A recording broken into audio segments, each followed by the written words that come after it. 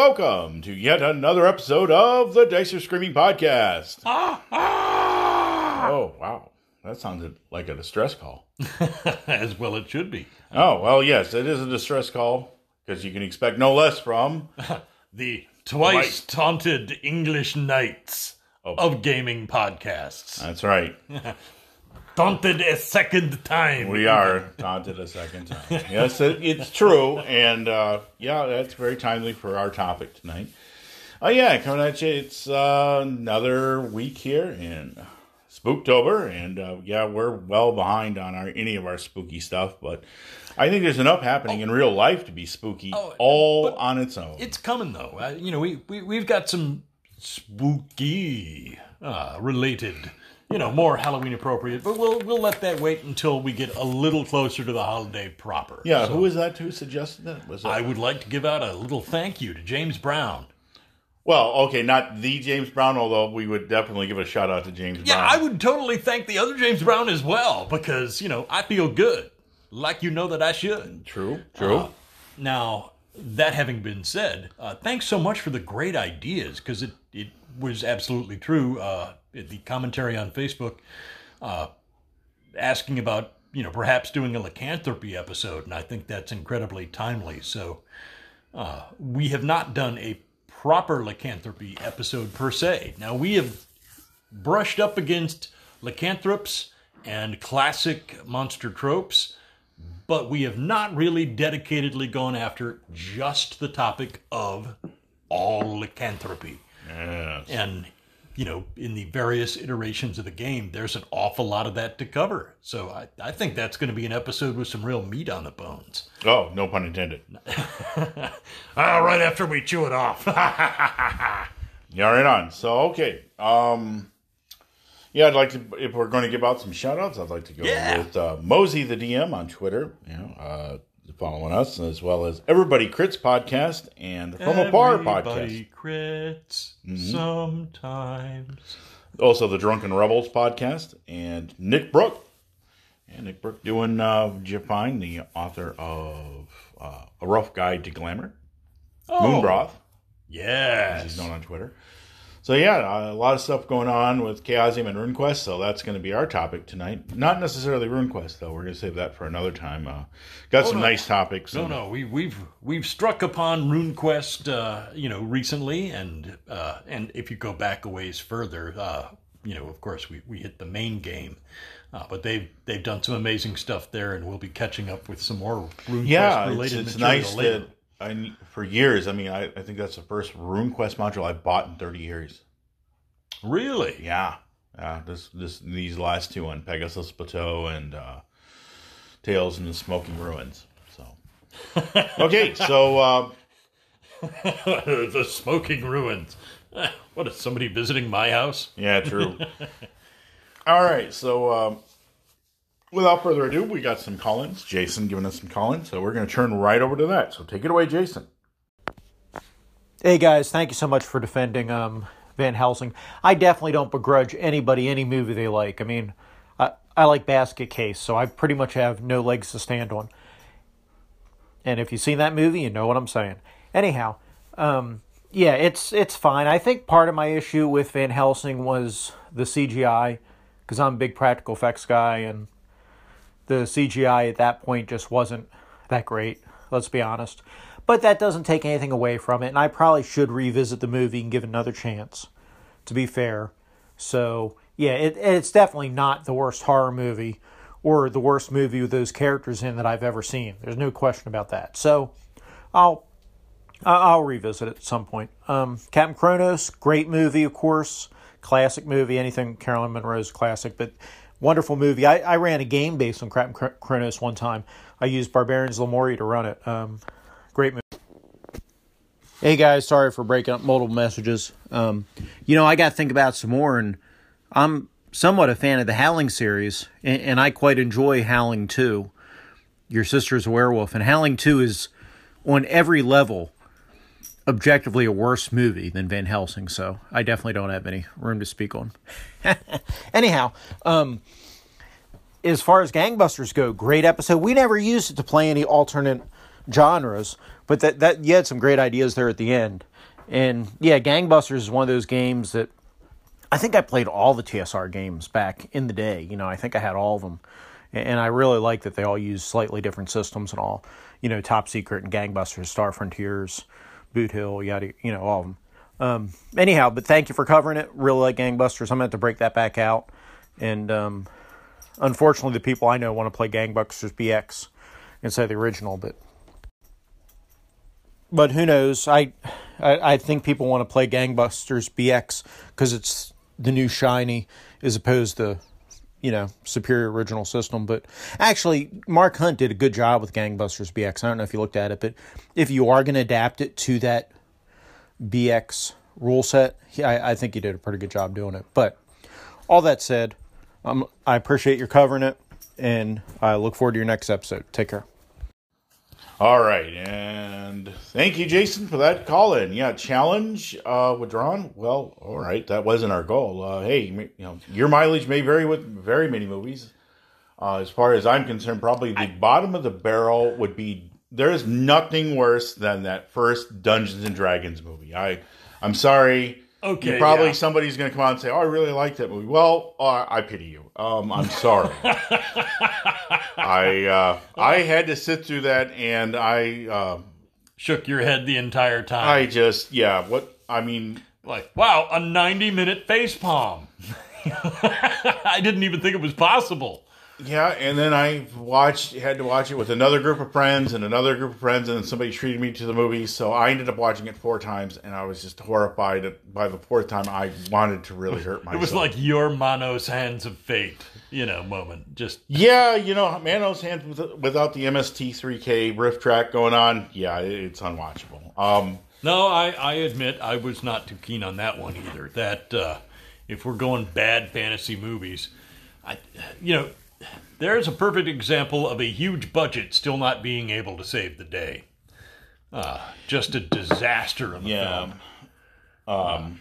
There's been a couple people from Wizard of the Coast that's given their opinion about that film, and I'm right there with them. I sat in stunned silence afterwards. We went out to lunch after seeing that, and man... When you think of all the things that it could have been, and to have missed the boat that badly, by that wide of a margin. Yeah, you had the actor that played in Rocky Horror Picture,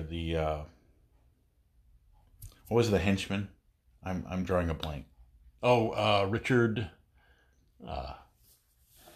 who played, he was also, I believe, the writer, who played the butler. Yes. It was... Riff Raff. Thank you. You're hurting my brain thinking. Yeah, that actor, and they couldn't do nothing with him. So, Tom Baker as an elf. Okay, that happened. But even he couldn't pull something out of that. But anyway, no. Let's leave that theatrical pain behind. We'll cover that another time. But good to hear somebody else has seen Captain Kronos. That is awesome. Yeah, Captain Kronos. We can be friends now. Because that is hello, deep cut. Yeah, that's a deep cut. I don't even throw out, we can't be friends if you don't know that movie. Because it is a deep cut, man. You really, you got to be on the inside crowd for that one. That's up there in rarity with, Sergeant Kabuki Man. Sergeant Not a lot of Man. people know these tidbits. Yeah, true. I have to withdraw that. So, but yeah, we're still going to be friends. No matter how you feel about my thoughts on Van Helsing. Yeah, okay, not a great movie, but it's okay. I had a lot of fun with it, like we said. But your take on The Howling, right there with you, Jason. And also... loved the first. I enjoyed the second.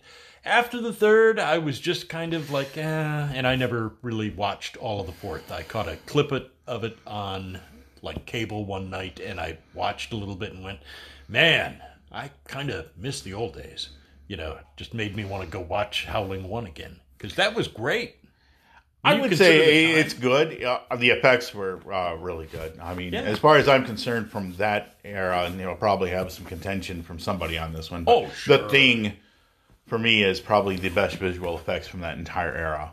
Oh, wow. All right. So much latex and just wiggly stuff going on. And man, That movie creeped me out, and that was a young age to see. Jello, Jello. Ooh.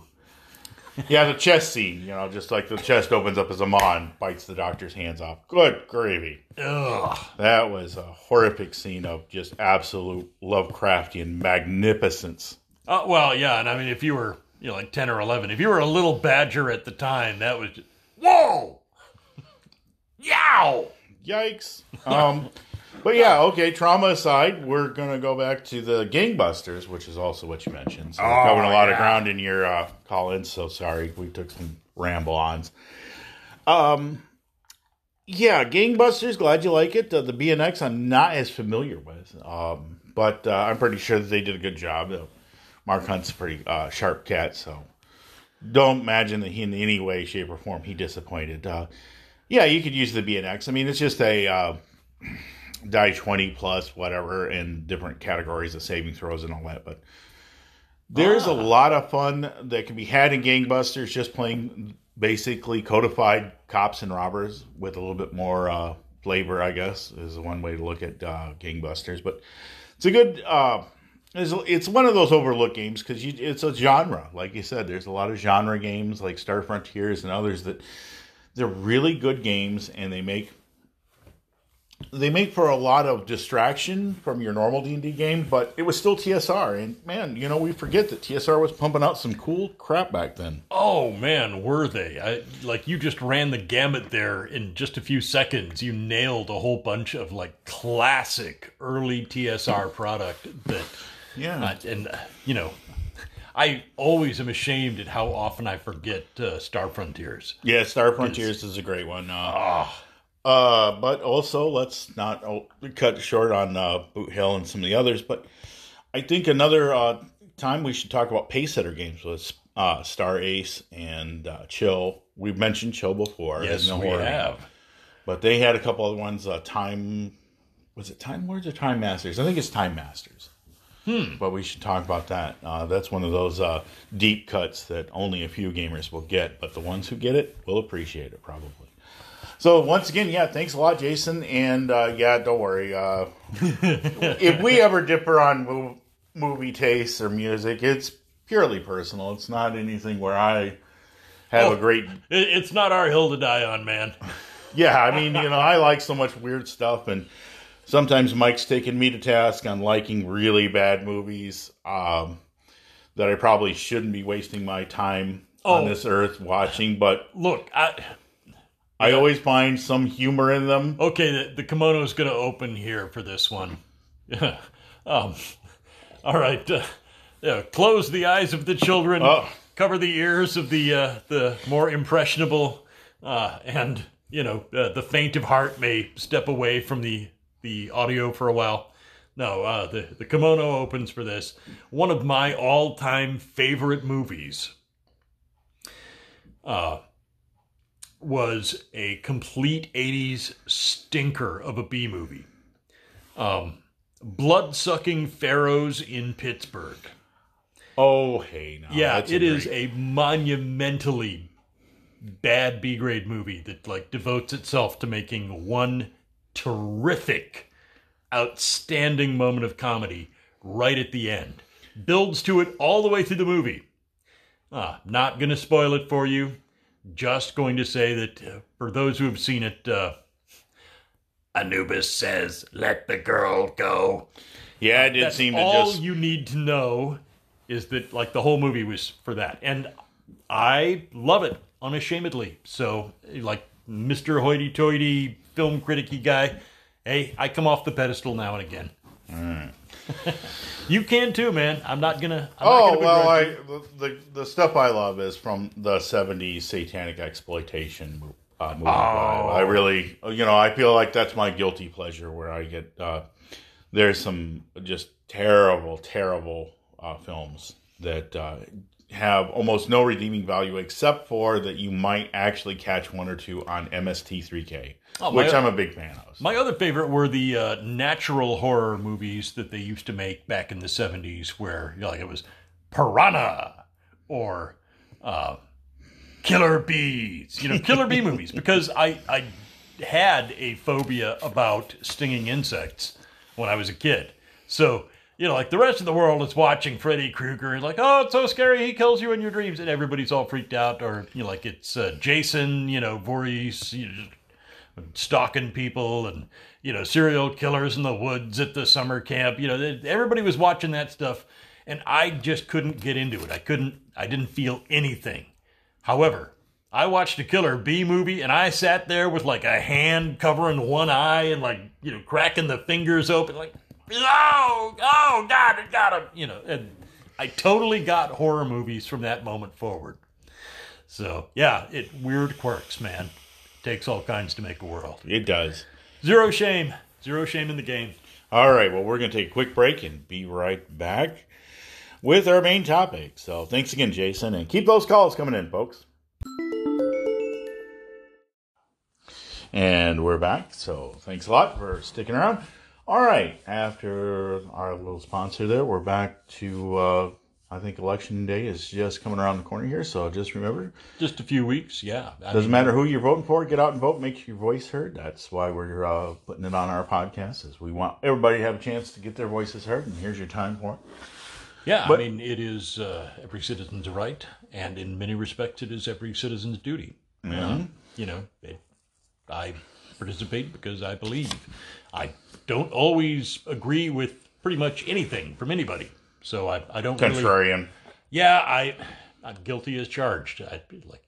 I have a glowering hatred that it encompasses the entirety of modern politics, because almost everything is too simple, or it made to appear simple when it in fact is complex and deserves more study. But that having been said, I get in the ring and I do my duty every time, like it or not. So, yep. All right then. Now that having been said, yeah, we got trying topic. to steer that back on to topic. I was going to make a little inference of bring you the ointment of topics. Okay, topical ointment. I get it. I see what you did there. All right, so The Keotom's topical ointment. Okay, that too. All right, so anyway, I was going to try to steer this into something about monarchical or, a process of choosing kings by watery charts lobbing scimitars out of ponds, but it's no way to base a government. No, it isn't. But in speaking of that, we're going to talk about Pendragon, the role-playing game, and the Arthurian lore. Now, there's a lot of Arthurian lore that leads up to this, and includes the film Excalibur. Now, there's been a lot of film adaptations, including the musical Camelot and a couple others, and some of the other stuff that's been done. Monty Python and the Holy Grail. Yep, there's another one. Well, just for fun, But there have been countless movies and a host of books.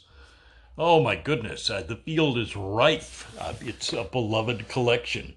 So, what better to base gaming on? Right, and so just this week, the Adventure of the Great Hunt for the Pendragon 6th edition preview with the quick start rules was released by Chaosium. You can go to their website and download it at chaosium.com. Greg Stafford and David Larkins. Yeah, this is his, I believe, the second anniversary of his passing. So this is a celebration of We Are All Us, one of his things that he wanted to do. And this is their commemoration of its founder. And this was Greg's magnum opus.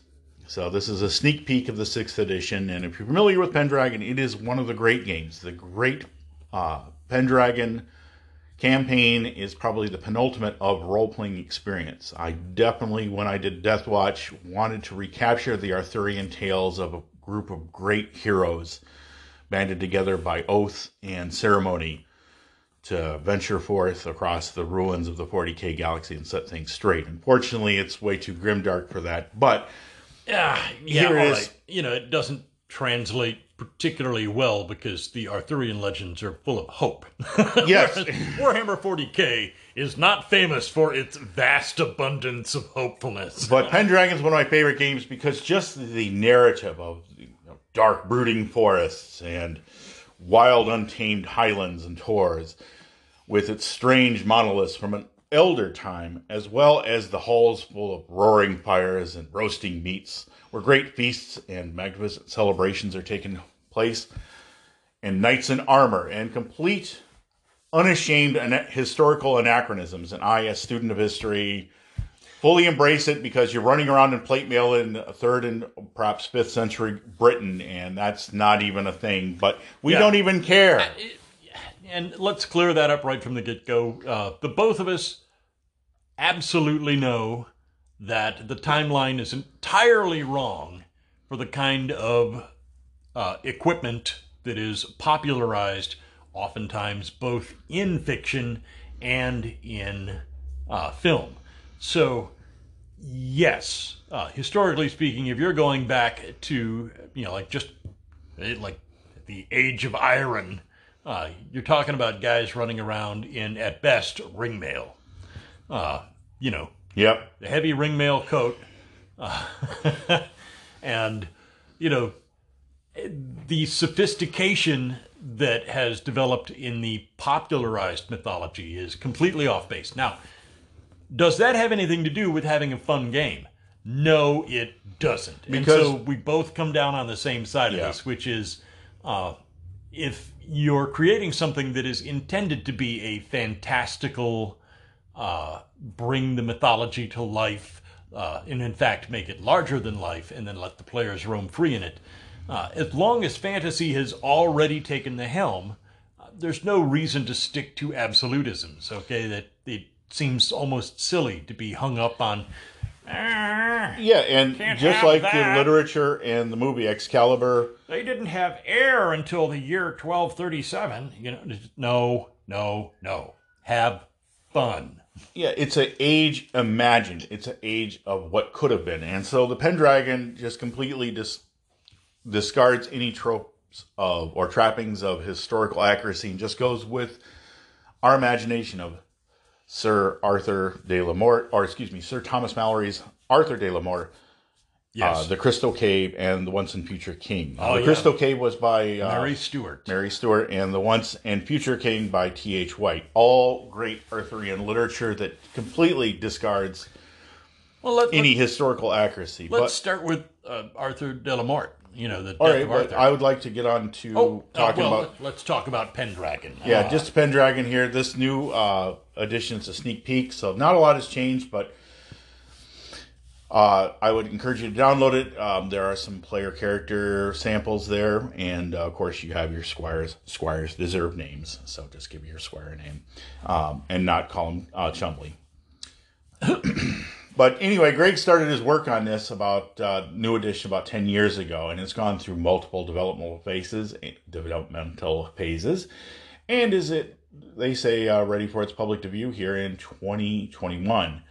So this is his ultimate edition, his magnum opus, as he called Pendragon. So this is the changes and modifications he had to the original game. It's been through 5 editions, so this will be its 6th. I personally like the 4th edition more probably than I should have, but that's a different topic for another day. So as it says, let us win glory for our king, who will reward us with honors and lands, and devil take the hindermost. So as we launch into the literature, you were going to talk about Le Morte d'Arthur, which lovingly, because it was one of the very first books that I read that covered the Arthurian legends. I really knew very little about Arthurian legend when I was about 9.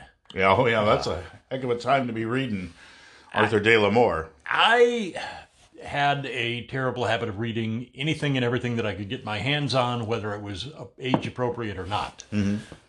I really didn't care. Yeah. And I loved it. It was so much better than so much of the other literature I had read, because so much of what I was reading was really kid-oriented and required no work to digest. And then you stumble across something like, this wonderful piece of living history, Le Morte d'Arthur, which obviously it was translated to English, or I wouldn't have been able to make any sense of it. But incredible journey through the Knights of the Round Table, one by one. The feats and accomplishments, the romances and betrayals, if you look at the writing of George R.R. Martin, you can see how heavily influenced he was. Yeah, you talk about the antecedents following through all the way through Tolkien and Howard. If you they all. If you think that Howard didn't have any Arthurian tones to it, come fight me. I'll show you Phoenix and the Sword as his opener right there. As the king suffers, so does the land. Yeah. Right out of Mallory's Arthur de la Mort. Enormous homages exist towards Mallory's La Mort to Arthur. They're everywhere. And Tolkien, Return of the King, the same. even things outside the realm of traditional fantasy, where we speak of fantastical writing or of historical fiction writing, even things that move completely beyond that and into other genres, still throw in nods to Arthurian legend, and it's all owed to Thomas Mallory. Yeah, Sir Thomas Mallory, about 1500s, he wrote and compiled this. He was somewhat of a colorful figure of his times. You can fall down that rabbit hole if you want. But I'm not going to judge him. He was, I guess he was convicted of banditry. But he managed to keep his knighthood intact. And the funny thing about that is, I noticed that when he had combat or warfare, it was detailed, but it was mostly like Arthur's knights came onto the enemy and they overcame them. It was quickly done. But when it came to jousting, lavish descriptions. Yeah, he would talk about the type of, it was a feisty chauncer or rounder, or, he would describe the horse and the type of lance. A thick one would not suffice for this joust. No, Lancelot selected the slender lance because it was quick and agile and able to slip past his opponent's defenses and all this. And so you've seen that what he was doing was a sense that just like the Arthurian knights, where they set aside their savagery and barbarism and became more civilized, giving mercy was seen as a virtue.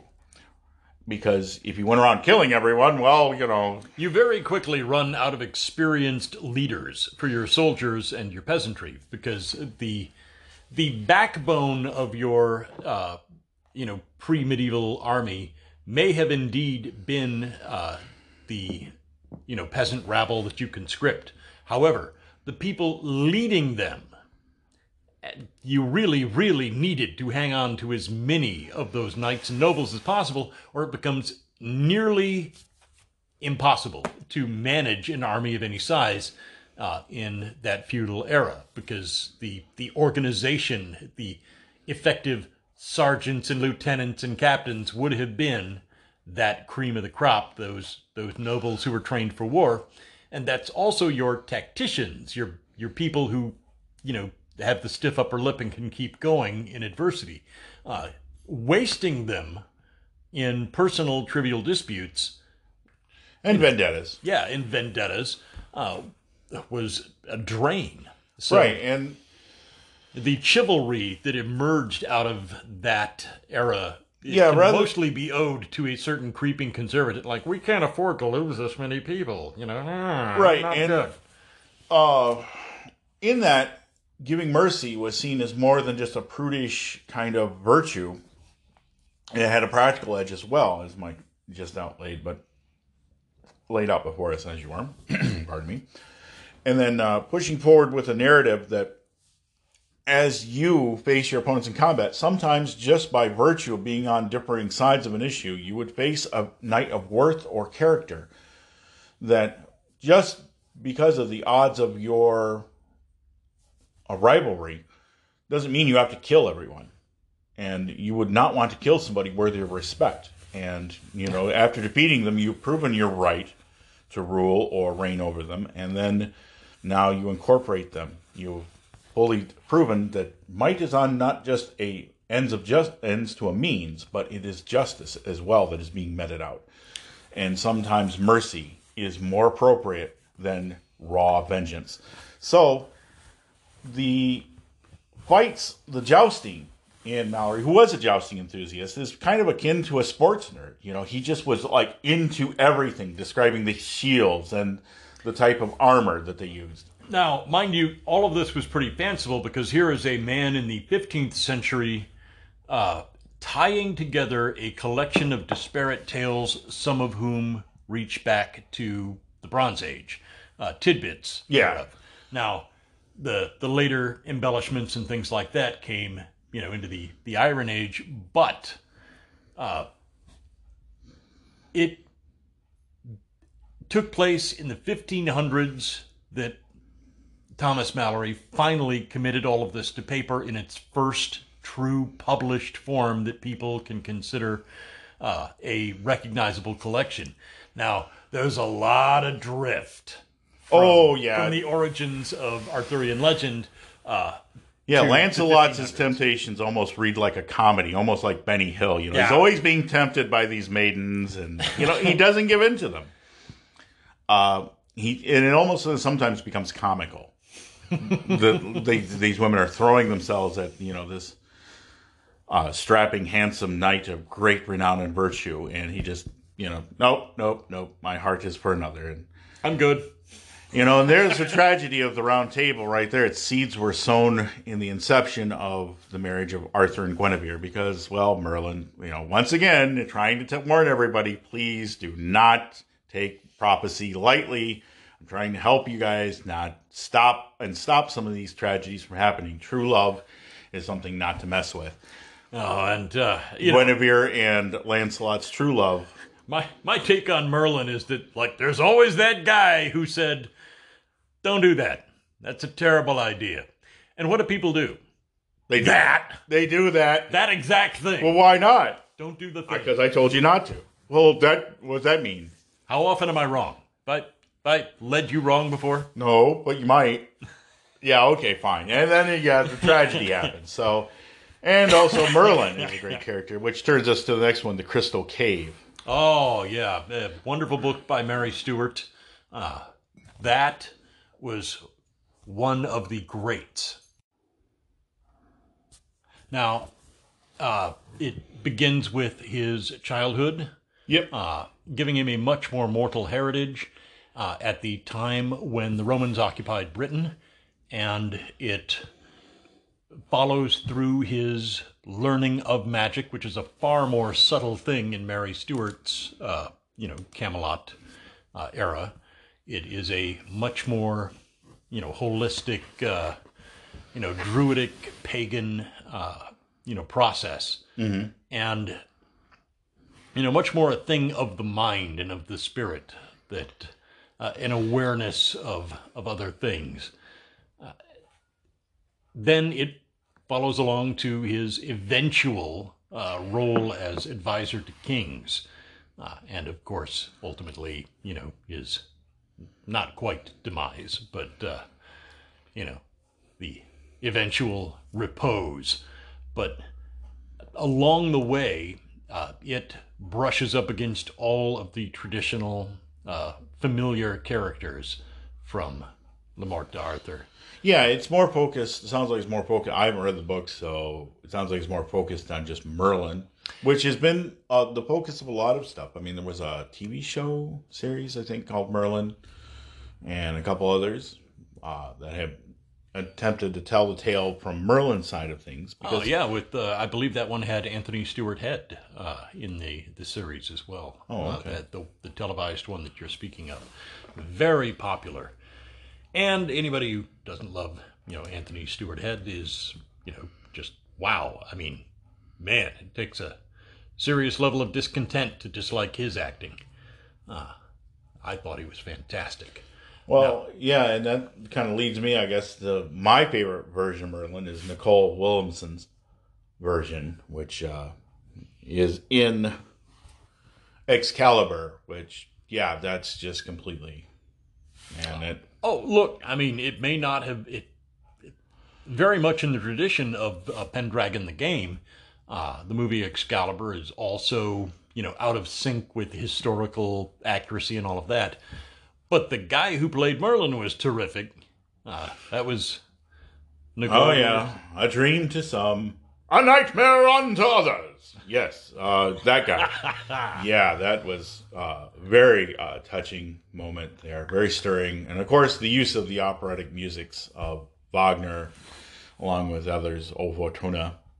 Man, there's just so much music. They didn't really make an original score, as that they borrowed from classical themes, much like the Arthurian myth itself, which is Yeah. it seeped itself in. I mean, it's in the deities and demigods for crying out loud. So that should tell you right there that the Arthurian legend and myth is deeply tied into our psyche as the epitome of knightly virtue, of the struggles of man versus magic, and the relationships of a ever-changing world. Oh, yeah. That hubris, again, much as you see in Greek myths, plays a huge part in Arthurian myths amongst the Knights of the Round Table, and of course with the principal characters in the Arthurian dynasty family. Yeah.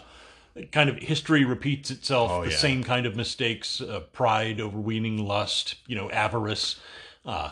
Those downsides of the human character always seem to rear their ugly head and wipe out what was otherwise going just perfectly. It's just all of a sudden, by their own hand, they rise to greatness, and then they want too much, and their reach exceeds their grasp, and it all comes tumbling down. And just that wonderful recurring human myth that transcends any one locale. And I think Terrific. that's what Stafford was shooting for when he started the Pendragon game. I played the box, which I think is the first one. And I wasn't too impressed because you ended up rolling your characteristic of your virtues versus your sin or your lusts. And so your player character your character would sometimes come out of your control. You don't want them to do that. Well, they're compelled by their passions and their vices. And so you have to roll against them to defeat them. And so it was a unique characteristic, but it was one that later I would come to appreciate as a deeper understanding of... Oh, there's some quality RP time. Right, Okay. that you're really having to transcend off of what you want to do versus what your character wants to do. And as a knight, just like in those tales, you're compelled by your passions and your vices. And some knights are very virtuous and very close to their vice or their passions, and some are much closer to their vices, even if they profess not to be. You may be a little lustful or gluttonous than you like, but those give you powers and advantages when they're properly invoked. I desire an entire keg of ale and a haunch of roast ox. All right, Sir Boris. Sir Bulbous. Yeah, and so... A few too many meals like that, and his name is Circumference. Yep. I thought you were going to go for that one. You beat me to it. So, yeah. But that brings us to the next literary one, and we'll get back into the game in a minute. The excellent T.H. White. The Once and Future King. Now, he wrote this after President Kennedy's presidency was ended. And for him, it was a bittersweet moment because a lot of people called that era in American politics Camelot. And it marked the beginning of an end, or the potential. So much like Arthur de la Mort, tragedy begat the crisis of the times, and a man rose to it, and for many was almost deified. A cult of personality, much akin to Arthur, was a kind of put on to President Kennedy after his assassination, which is a tragedy in and of itself, but that is where the analogy ends right there. We're not going to go far with that. We're going to talk about the book. And the book is pretty much Arthur de la Mort modern. And it's full of great stuff. It starts with Arthur as Wart and goes all the way to him and the king. And, of course, having to kill his bastard son, begetted by illegitimate sorcery and an incestuous relationship to... his half-sister? Yeah, half-sister. Yeah, Morgana Le Fay. Yeah, and Mordred, the child of that union. Yeah, and his regret at having to slay his son. And that brings us again back to the movie Excalibur, where I think the end scenes of him and Arthur and Mordred fighting, and of course mutual destruction ends with both of them dying. But of course Arthur cannot die after having drank from the Holy Grail, from the chalice. He cannot truly die, but his wound was dire indeed, and so he had to be sequestered off, just like at the end of Arthur de la Mort, to an island to await the time when he would be needed yet again. Yeah. A beautiful, beautiful thing.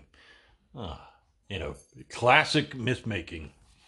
Yeah, and the Once and Future King is a little bit more focused than Sir Thomas Mallory's version, but of course, there's almost 400 years between the two authors, so I think it's unique that somebody retook the Arthurian myth, and of course, we'd be remiss if we didn't mention the Disney and Monty Python, the Disney, the Sword and the Stone. Which, okay, yeah, you can say what you want about it.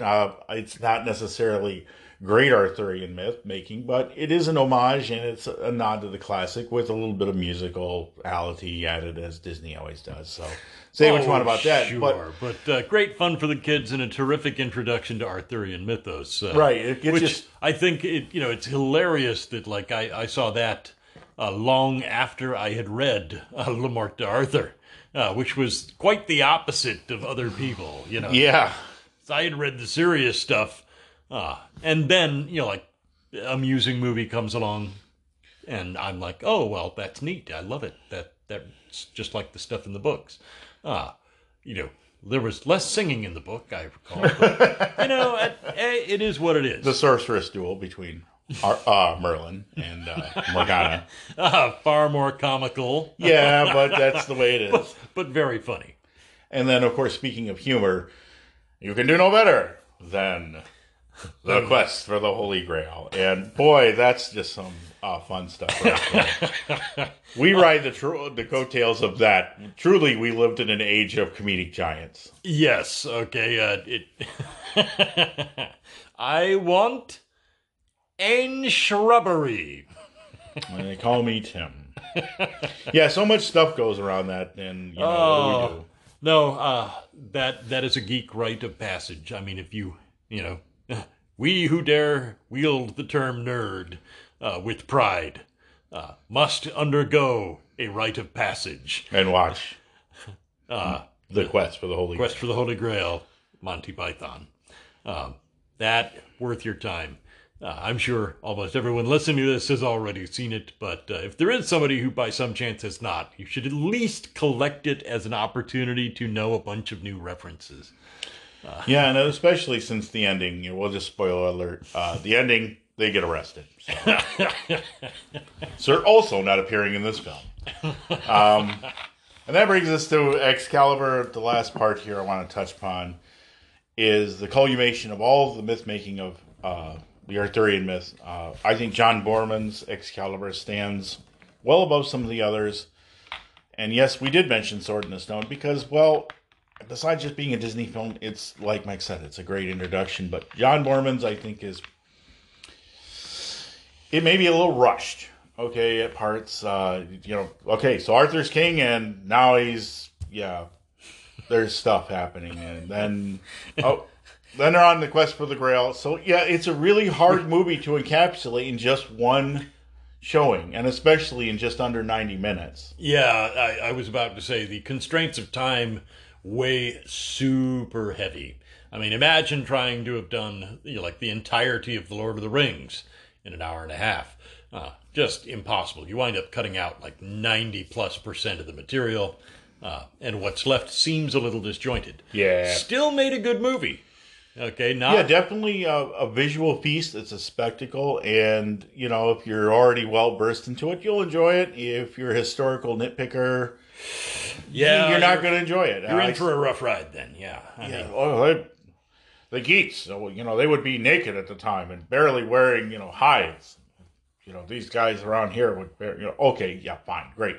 There were 8 people in the Isles of Britain at the time, including the Utes and the Irish and the Welsh. And, you would have to encompass all that. Where, like in the books, they were taken in. Guinevere was Welsh. Yeah. Wasn't they the Northumbrians? Which certainly explains that name. Yeah. Never was a region of England more in desperate need of a bowel movement. And they also think that Arthur was an allegory of Alfred the Great, the only English king to truly have that title. True. Was not doled out lightly. Yeah, his like has not been seen since, as so saith his statue, the honorifics. Well, let's wrap it up with a return to Pendragon the game. I want to talk about the quality of even the online release here, The Great Hunt. Now, the 6th edition rules preview and the mini module contained within. Beautiful presentation. Okay, it's done like illuminated medieval manuscript, complete with tiny illustrations of fantastical creatures and animals, and winding briars and ivy, a rabbit blowing a horn. And crazy medieval creatures of chimerical description, like the head of a serpent on some type of hoofed beast. Yeah, that's crazy stuff. That's a giraffe. What? No, but okay, yeah. So you need to go into that. Yeah, it's wonderfully true to the era and the format. I mean, just to be doing a Arthurian legend-based game and then to have this as your illuminated pages is terrific presentation. So I'm just going to throw out an A+ for that alone. Yeah, there's Marginalia and Marginalia. Thank you. Yeah, my goodness. And trust the bibliophile. Yes, and in the corners as well, which help break down some of the rules, like squires are handy assistants and may even save your life, and they deserve a name. Yes. I love that part. But... And see, like Sir Ector is featured in this module, which of course you are, or this adventure, which you are going to go for a great hunt to find a panther to pacify a dragon. Because in medieval lore, the breath of a panther could calm a dragon. Yes. Now, not to give too much away. Right. But, dragon afoot in the land creating trouble. Assembled knights must undertake this quest, and they're pretty clear in the DM's notes section that should the players be recalcitrant about following the course laid out for them by... The suggestion by their host, Sir Savals, as going out and going on a great hunt, as Sir Ector will go out himself, which we remember Sir Ector raised King Arthur from an infant, and he's in this one. He's still virile, but he's old, and he needs aid, so you need to aid him. So this is an introduction rather than the end result of slaying a dragon. Yeah, this is meant for novice characters in this new outing of the Pendragon game. So... your newly arrived, freshly hatched young knights are not supposed to be like, let's just say that, there's a Tim the Sorcerer. I told you. Oh, no, you wouldn't listen, would you? No. Nobody listens to me. So the characters are well warned that the goal, the path to defeating the dragon is to... get the breath of a panther, that apparently the belch of a panther, which smells like allspice, a contented belch from a panther, will pacify a dragon, which is why dragons are so averse to panther burps. I have no explanation for this. It's a medieval... Apparently, a lot of ergot got into the rye back in those days. Yeah, so, it's pure medieval English fantasy. And if you balk at that, maybe, okay, this isn't an outing for you, but it put your suspension of disbelief aside and adventure in a new realm that challenges your preconceptions. So magic in this is much like you said in the Crystal Cave. It's much more subtle. It's potions, it's enchantments, it's items and swords and rings and occasionally shields and armor. Yeah, the art of the charm and the glamour. But it is subtle. But its presence is very powerful. And some of the animals, yes, you may say the breath of a panther, that just sounds like pure silliness. Okay, well, again, just like with historical accuracy, set aside some of your preconceptions. Hey, and in fairness to the fine folks at Chaosium and the writers for Pendragon, this particular module bears a lot of hallmarks drawn directly from actual medieval literature. So, Yeah. As silly as it may be, it is in fact historically more accurate in this respect than it is with regard to the game mechanics of some of the armor and weaponry. So I gotta hand it to them.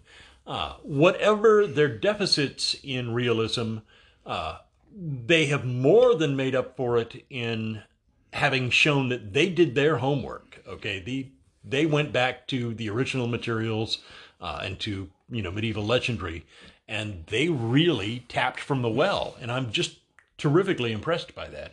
Yeah, because you're going to find throughout Pendragon, you're going to find a lot of medieval beasts where they went through the old medieval manuscripts of bestiaries and catalogs of creatures and just drudged up the crazy, bizarre stuff. Like you said, a lot of ergo in the rye. Yeah. Which, for those not in the know, it's a ergot growth in rye created a kind of, under the right circumstances, created an LSD-like effect. And it is, in fact, the basis for lysergic acid. So, periodically medieval people would have bad rye bread with ergot in it, and, well, next thing you know, they're plagued by demons. Yeah, and, Do you see the size of that chicken? And the rewards aren't just treasure, although that is also something you're going to find. You're not just going into a stronghold and killing everybody inside. You're going... Oh, well, sure. I mean, there's war. There's rules. There's a lot of war making in Pendragon, to be true.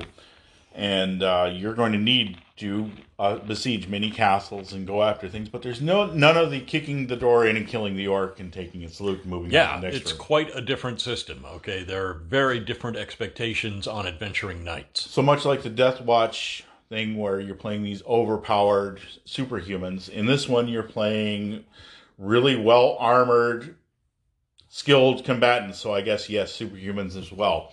And, sometimes you are going to feel nigh invulnerable fighting a bunch of angry Saxons in their hall. And you're just not going to take a whole lot of damage. And you're going to be like, I can take on anything. And then you're going to meet a knight on a black destrier wearing black armor. And he's going to bar your path. And you're not going to cut his limbs off. He's going to cut your limbs off.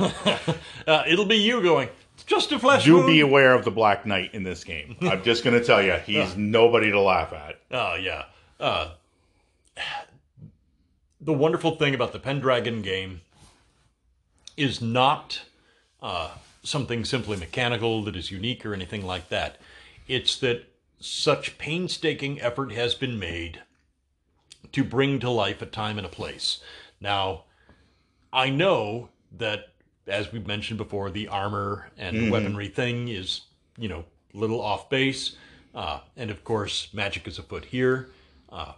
But if you leave that aside for a moment, there are a lot of other ways in which the classic mythology of that time and place have been shown enormous respect. They have just been homaged lovingly in the Pendragon game. So kudos to Chaosium. They have just really done a splendid job, and I know Greg Stafford would have been just tickled pink to see it released. We wish he were here to see it. Yeah.